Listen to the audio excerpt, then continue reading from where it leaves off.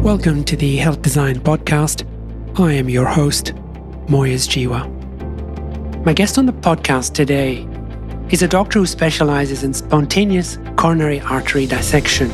This is a relatively uncommon condition, but one that is becoming increasingly recognized in the medical lexicon. I was interested to speak to somebody who does so much in the technical side of medicine and yet brings so much humanity into her work. My guest on the podcast today is Dr. Esther Kim. You're very welcome to this show, Esther. I'm so pleased to be speaking with you today.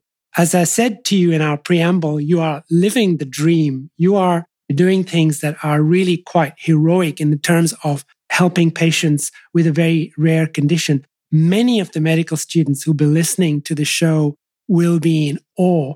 So I want to start the journey there. What were you like as a medical student? Well, Moyez, thank you so much for having me on your wonderful program. I am a general cardiologist with extra training in vascular medicine, which is a specialty in the States, but where we care about all of the vasculature outside of the heart as well. What was I like as a medical student? Well, I think that I was very driven, and like many medical students, I grew up wanting to become a doctor since I could just learn how to talk, I think. And I think what appealed to me was that you had to have head knowledge, but you also had to have compassion and heart knowledge as well. I come from a family where in 2 generations, we have over 30 physicians. And so maybe it's a part of my genetics as well. So as a first generation American, I think I had something to prove. And so in medical school, I was highly driven and very interested in many different specialties.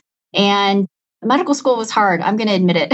I went to Duke University Medical School and it was hard. And I was no longer the smartest student in the class, which was humbling, but it was inspiring to be around people finally who were doing what I always wanted to do, and to see particularly other women who were successful, but also just kind. And I loved seeing the patient interaction. So I knew starting out that I needed to do something with patient care, even if it meant doing patient care with something else. Yeah, that's a lovely preamble because you're describing a medical student who is interested in people, and yet you're doing something that's very technical in terms of your career. How did you make that transition? Why didn't you go into something like psychiatry or family medicine? What was the driver? I think that I loved being the detective. I love problem solving. And I'm one of those people where if I see something that is amiss or awry, I'm one of the first to try to jump and fix it. And that can sometimes be helpful, and other times it's not helpful. And I think as I've gotten older and hopefully wiser, I've tried to hold back in the problem solving and maybe just try to think about things a little bit. But I think that was the driver for why I chose to go into medicine in particular.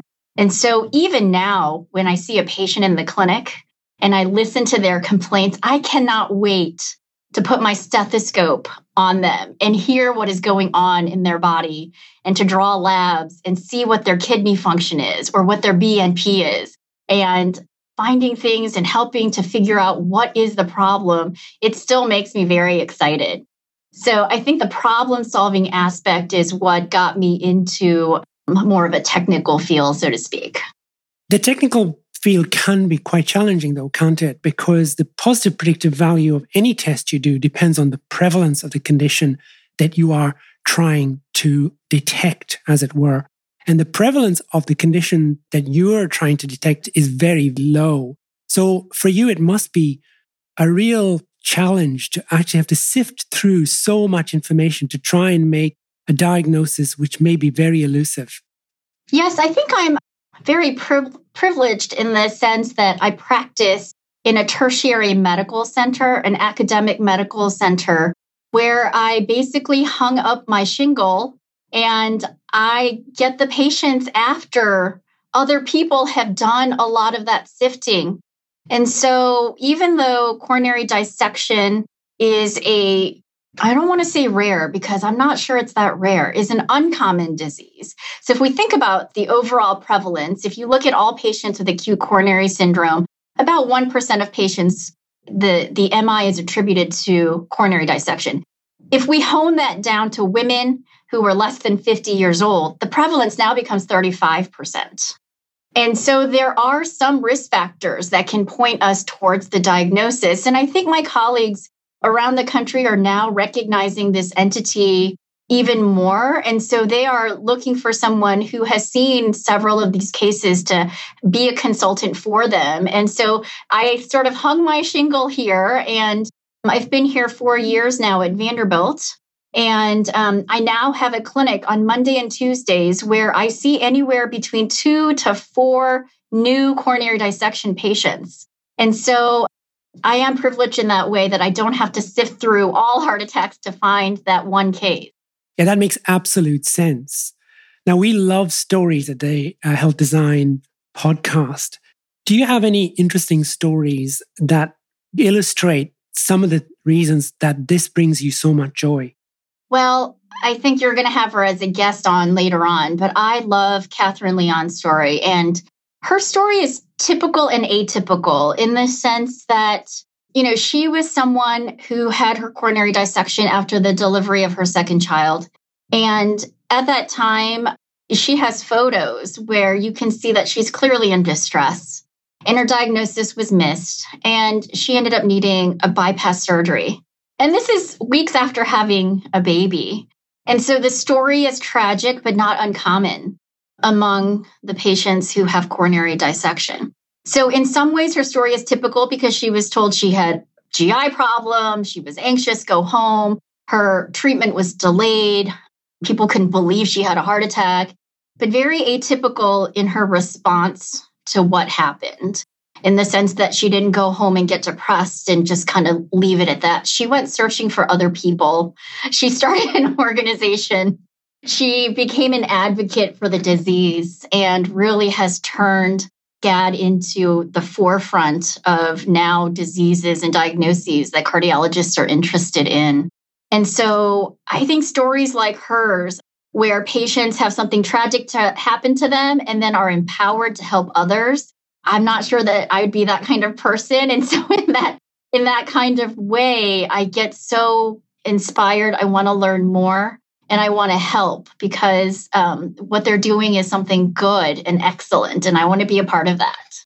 I can see that. And it resonates back to why you did medicine and why you went into this field. So it makes a lot of sense. The story that you're describing of patients who have a interesting journey to getting to the diagnosis is not just true of SCAD, but many, many other conditions. Is that the kind of stories that you hear every day, that somebody's gone around and round looking for an answer and they finally arrive at your doorstep and they say, great, I think we found home, as it were? I will tell you that it's the norm. And what is remarkable is that patients on their own have made the diagnosis. So they are these young patients, young women primarily, who have gone and to the ER, had their coronary angiograms, told they had an MI, and they're put on high-dose statins and treated just like everyone else and said, you need to change your risk factors. And, these are healthy, fit women with no other atherosclerotic risk factors. Then they go home and they start doing their research and they say, why did this happen to me? It doesn't make sense. And then those patients will actually self-refer to me and say, can you look at my angiogram? And this happens not uncommonly, where patients are not even referred by other doctors. They self-refer because they know that there is not something right. That's the other tragic thing, isn't it, about so many conditions in healthcare, that it's now becoming patients who are finding the answer, that we are so busy doing the day-to-day work in healthcare that often we don't rise above that parapet and think reflectively about what else could be going on. In many ways, science is progressing at such a pace that we doctors, of all people, are not able to keep up with that pace. What do you think will happen in another 10, 15 years? Do you think patients are going to walk in with the diagnosis and say, this is my diagnosis, can we do something about it? I feel like they're doing that already in a lot of ways. I think with all the online tools and everything. What's incredible is that there is so much now patient-initiated research as well. And we can talk about that a little bit in regards to the SCAD registry and SCAD Alliance. But yes, I think 10 years from now, patients will walk in with diagnosis in hand and ask for help with the treatment. And I think as technology increases, where now you can buy handheld ultrasounds and echo machines, you have these wearable cardiology devices. Patients will say, my Apple Watch said I have atrial fibrillation. What are we going to do about it? That's already happening. So I can't see that getting, less common as time goes on. We are talking about how medicine is morphing and how doctors are going to have to adjust to a completely different world. When I entered medical school, I won't say when, but a long time ago, we were regarded as the experts, right? Patients made the appointment, they took a ticket and they waited in line, and we made the diagnosis. And depending on what that diagnosis was, that's how things unfolded. These days, I get the impression, particularly when I speak to the medical students that I'm teaching, that they are going to face a very different world, have to be much more partnership with patients, because those patients are going to literally be helping them to do their jobs. I think that is so true. And I encounter that all the time in my practice, where a patient will bring me the latest journal article that I have not yet read. And, I can be embarrassed by it, or I can try to pretend like I read it, but that's not useful to either of us. And so, I think along this journey, I have learned that humility goes a long way. And as we were discussing before, just showing your humanity. I'm not perfect. I don't know everything. Just being open to hearing what the patients have to say goes a long way. So whenever patients bring me literature or mention that they read something in the New York Times, I no longer say, oh, you don't know what you're talking about. I kind of write it down and make sure I do my homework for next time and for the next patient so that I can get better too. So I do think as doctors, we have to be humble. We don't know everything, and patients can teach us as well. I couldn't agree more. But you're also associate professor at a medical school. And we've got to think about this very carefully. What kind of doctors are we going to produce in the years ahead? And how can we align people to this new way that the world is going to be and is already? How do we do that? I think that's such a good question. I think starting at the medical school level, and I hope I do my little part when I have my medical students with me in clinic or on the wards, just showing that we need to listen to patients, not just in the history taking, but also be willing to learn from them. I think our job in some ways are to be the interpreters and the summarizers of the medical literature that is out there. So when patients bring something new, to be able to understand it for them and translate it back to them in a way that makes sense and that jives with the rest of the literature that they may not know about. So there is still that doctor-patient relationship where I went to medical school. This is my specialty. But there is also exchange of information the other way, where the patient brings it to me. But I think when it comes to the plan, and this is something I'm still learning as sort of a mid-career doctor, is how do I not be paternalistic? How do I not be a dictator in healthcare? Because as the problem solver, I feel like I know how to answer that question. And this is the test we need. This is the medicine you need to be on. And I think in this journey with this particular group of patients that I see, I have learn to understand, oh, the test that I order costs you this much.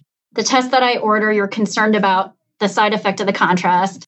The medicine I'm giving you made you gain 20 pounds. And the advice I'm giving you made you stop nursing your child. These things are important and things that I might not have understood when I first started. Yeah, look, I'm still struggling with this question, and I'm not sure that either you or I have any of the answers, but there are so many journals out there. There's so much literature. I think it's one paper is published every minute or something ridiculous. There are millions of papers published every year. How do we keep up with all of this? And how do we then somehow summarize that for the person who's sitting in front of us? I don't know about you, but I learn best by teaching.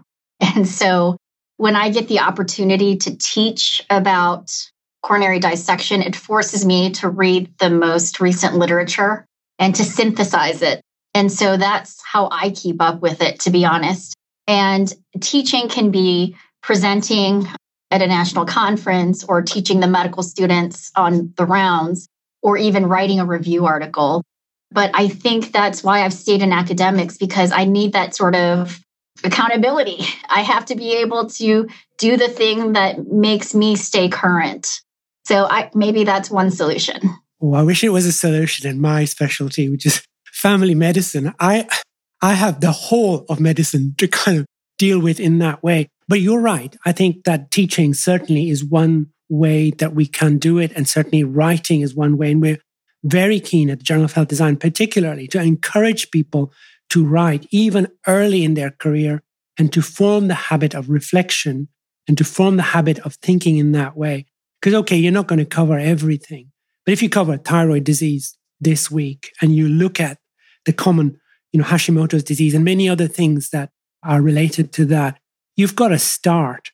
But yes, continual medical education is no longer a nice thing to have. It is absolutely critical in the world in which we live. I think other sort of newer ways that people stay current, especially in cardiology, is social media. I don't know if you've heard of cardio Twitter, but that's how I know about what's current and what's controversial. Is I see my colleagues across the country sort of battling it out about the newest study. And as much as I hate being on social media, sometimes I feel like it's related to work and I have to do it. So I think we're going to be learning from the younger generations. And the way I do CME sometimes is just those medical apps that, when you're studying for your board review and you answer questions. But you are completely right. And I have to say, I have so much respect for family medicine and internal medicine doctors. I specialize because I was not smart enough, strong enough to do what you do. And it's so much easier being in a narrow focused specialty. So thank you for what you do. Oh, thank you for saying that. And, on behalf of all of my colleagues, and particularly my very good friend, Eric Last, who's a family doctor in Long Island in the US, I thank you for that. I think he in particular does an amazing job. Okay, so if we go back to where we were starting this conversation, tell us a bit about SCAD and why you feel that this is something we should be very careful about. Yeah, so SCAD stands for spontaneous coronary artery dissection. And that means that you have a tear in the coronary artery that is not from an iatrogenic injury or from trauma. So literally, the artery tears for an unknown reason. And if you look at who is affected by this disorder, 90% of the patients are women, and the median age of diagnosis is the late 40s. And the vast majority of them do not have the traditional Framingham atherosclerotic risk factors. And so they are not patients who are used to being patients. They are otherwise healthy women who are living their lives, raising their children, going to work, being a part of their community, having babies, and they present with an acute myocardial infarction. Sometimes that requires bypass surgery and even heart transplantation. So this is a very traumatic event happening to people who really have been taking very good care of themselves and other people. And it's difficult because it's unexpected. There's nothing they could have done to prevent it. And unfortunately, it's still rather unknown how to best treat this entity. So I became interested in this because of my training in vascular medicine. I became a cardiologist and did additional training in vascular medicine at the Cleveland Clinic. And I was fortunate enough to have a mentor, Heather Gornick, who is a phenomenal vascular medicine physician and cardiologist as well. And she has a particular interest in fibromuscular dysplasia. So because of her interest in fibromuscular dysplasia, I also developed an interest in uncommon arterial disorders. And fibromuscular dysplasia and spontaneous coronary artery dissection, turns out if you did a Venn diagram, they overlap by about 50%. So all of a sudden, I've gone from an FMD specialist to a SCAD specialist. And so that's sort of my journey of how I came here. And I think the reason I stay is now I am a 45-year-old woman with no cardiovascular risk factors. And some of the patients I see are now younger than me. And they are just like me. They have children in elementary school or high school, and they are going to work. And now it's become sort of personal in a way that they could be my best friends and they could be me. It's like looking in a mirror. And so I think in this part of my career, there's been a second sort of motivation. It's now I understand what they're going through, and I can't imagine going through what they are going through. And so, of course, the problem solver in me needs to get more involved and wants to really help. So you're teaching us a red flag here. And the red flag is if you see a young woman who's had a myocardial infarction, think about SCAD. At least consider the possibility that this is not your typical arthromatous vascular disease. That is exactly right. So the majority of patients, over 90%, will present with either a non-STEMI or a STEMI. So troponin positive acute coronary syndrome. They will present to the emergency department with classic chest pain symptoms, the majority of them. Of course, we know women present differently. So some of them may have scapular pain, neck pain, jaw pain, or they may just be nauseous or short of breath, but myocardial infarction nonetheless. I think there is a little bit of a delay in diagnosis. And so the important aspect of this is that when patients present early, that first troponin test might not even be positive. So there are a lot of patients who say they were going to let me go home, but then my second troponin came back positive and I had to stay and get my coronary angiogram. So yes, in terms of presentation, it is myocardial infarction the vast majority of the time. And of course, the treatment is different because these women should not end up on all the usual plethora of things that we use to treat myocardial infarctions. Yes, the treatment is different from atherosclerotic myocardial infarction because the sort of environment, the local milieu, so to speak, is different. When you have an atherosclerotic plaque rupture, there's a lot of inflammation and thrombosis. Whereas with coronary dissection, there's an actual tear in intramural hematoma, and it's bleeding on the inside of the artery. And so, to be honest, we don't know if anticoagulation in the midst of a SCAD heart attack is beneficial. There is some data to say perhaps thrombolysis is actually harmful. We don't know if statins are beneficial or if they are harmful yet. Those studies have not been done. We do know that patients who are able to be treated medically, meaning that they are otherwise stable, can heal their coronary dissections. And so by 6 weeks, over 90% will have evidence of angiographic healing. And so if we can leave the lesions alone and let nature do its thing, they can heal on their own and at least look angiographically better. In some situations, stents do need to be inserted for those patients that have refractory angina, hemodynamic or electrical instability. Of course, they need revascularization urgently or emergently. But yes, the treatment is very different. You would be loath to take a person with a 90% atherosclerotic mid-LED lesion with plaque rupture and leave it alone. But in SCAD, you may want to just watch very closely if they were stable and wait for them to heal. And what is the prognosis, Esther? I think that is probably the million-dollar question. And we really need some longer studies to help us understand the prognosis. So what I tell my patients is there have been a few sort of natural history registry type studies that have been done around the world. And if you throw everyone into one pot, patients who have FMD, patients who don't have FMD, patients who may have connective tissue disorders such as Marfan's or vascular Ehlers-Danlos, if you put young people and old people and men and women all into a pot and you follow them over about 5 years, about 10 to 15% of them will have another coronary dissection event. And so, doctors like to talk about events.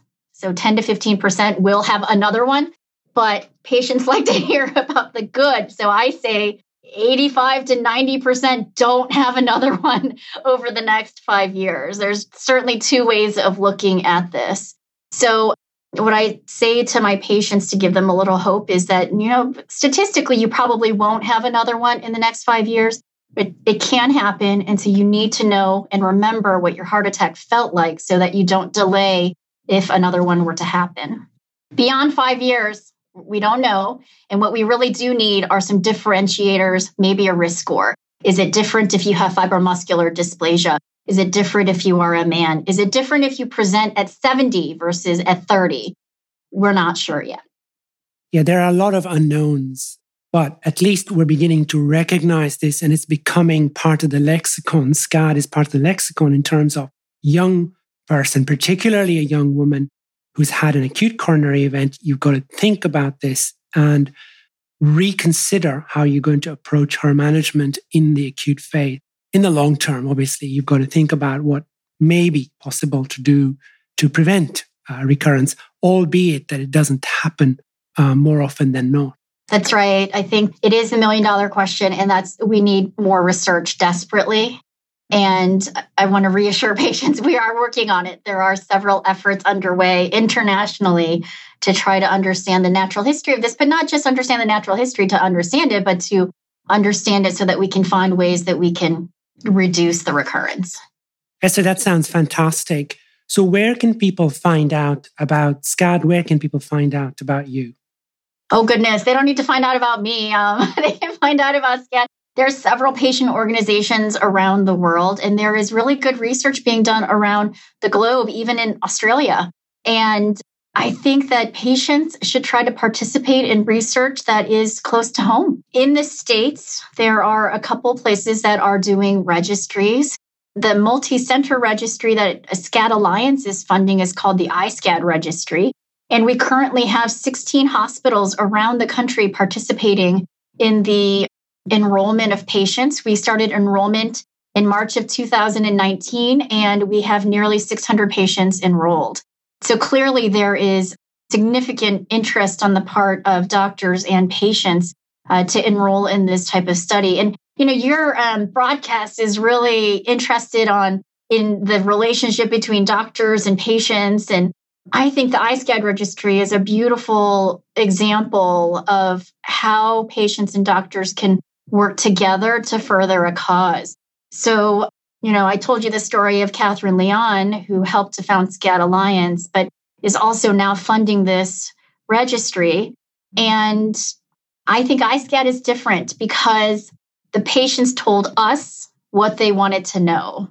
So it's not the doctor saying, hey, mortality is the most important thing. When in fact, for patients, it could be, can I have another baby is the most important thing. Or can I take hormones when I undergo menopause is the most important thing. So what we did is we asked SCAD patients via a social media platform, what are your important questions as we were developing these forms? And then we asked doctors, what are your important questions? And we incorporated all of those things into the patient surveys and the CRFs, the case report forms, so that we can marry all of those things together and in the end be able to answer questions that are important to both parties and to all participants. Esther, you're a very special doctor. Your humanity is clearly visible to anyone who knows you. You've got a great sense of humor. You care about your patients, which drives your interest and has driven your career.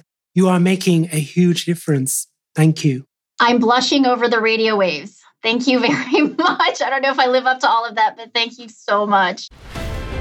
The Journal of Health Design. Better health by design. Visit us at thejournalofhealthdesign.com.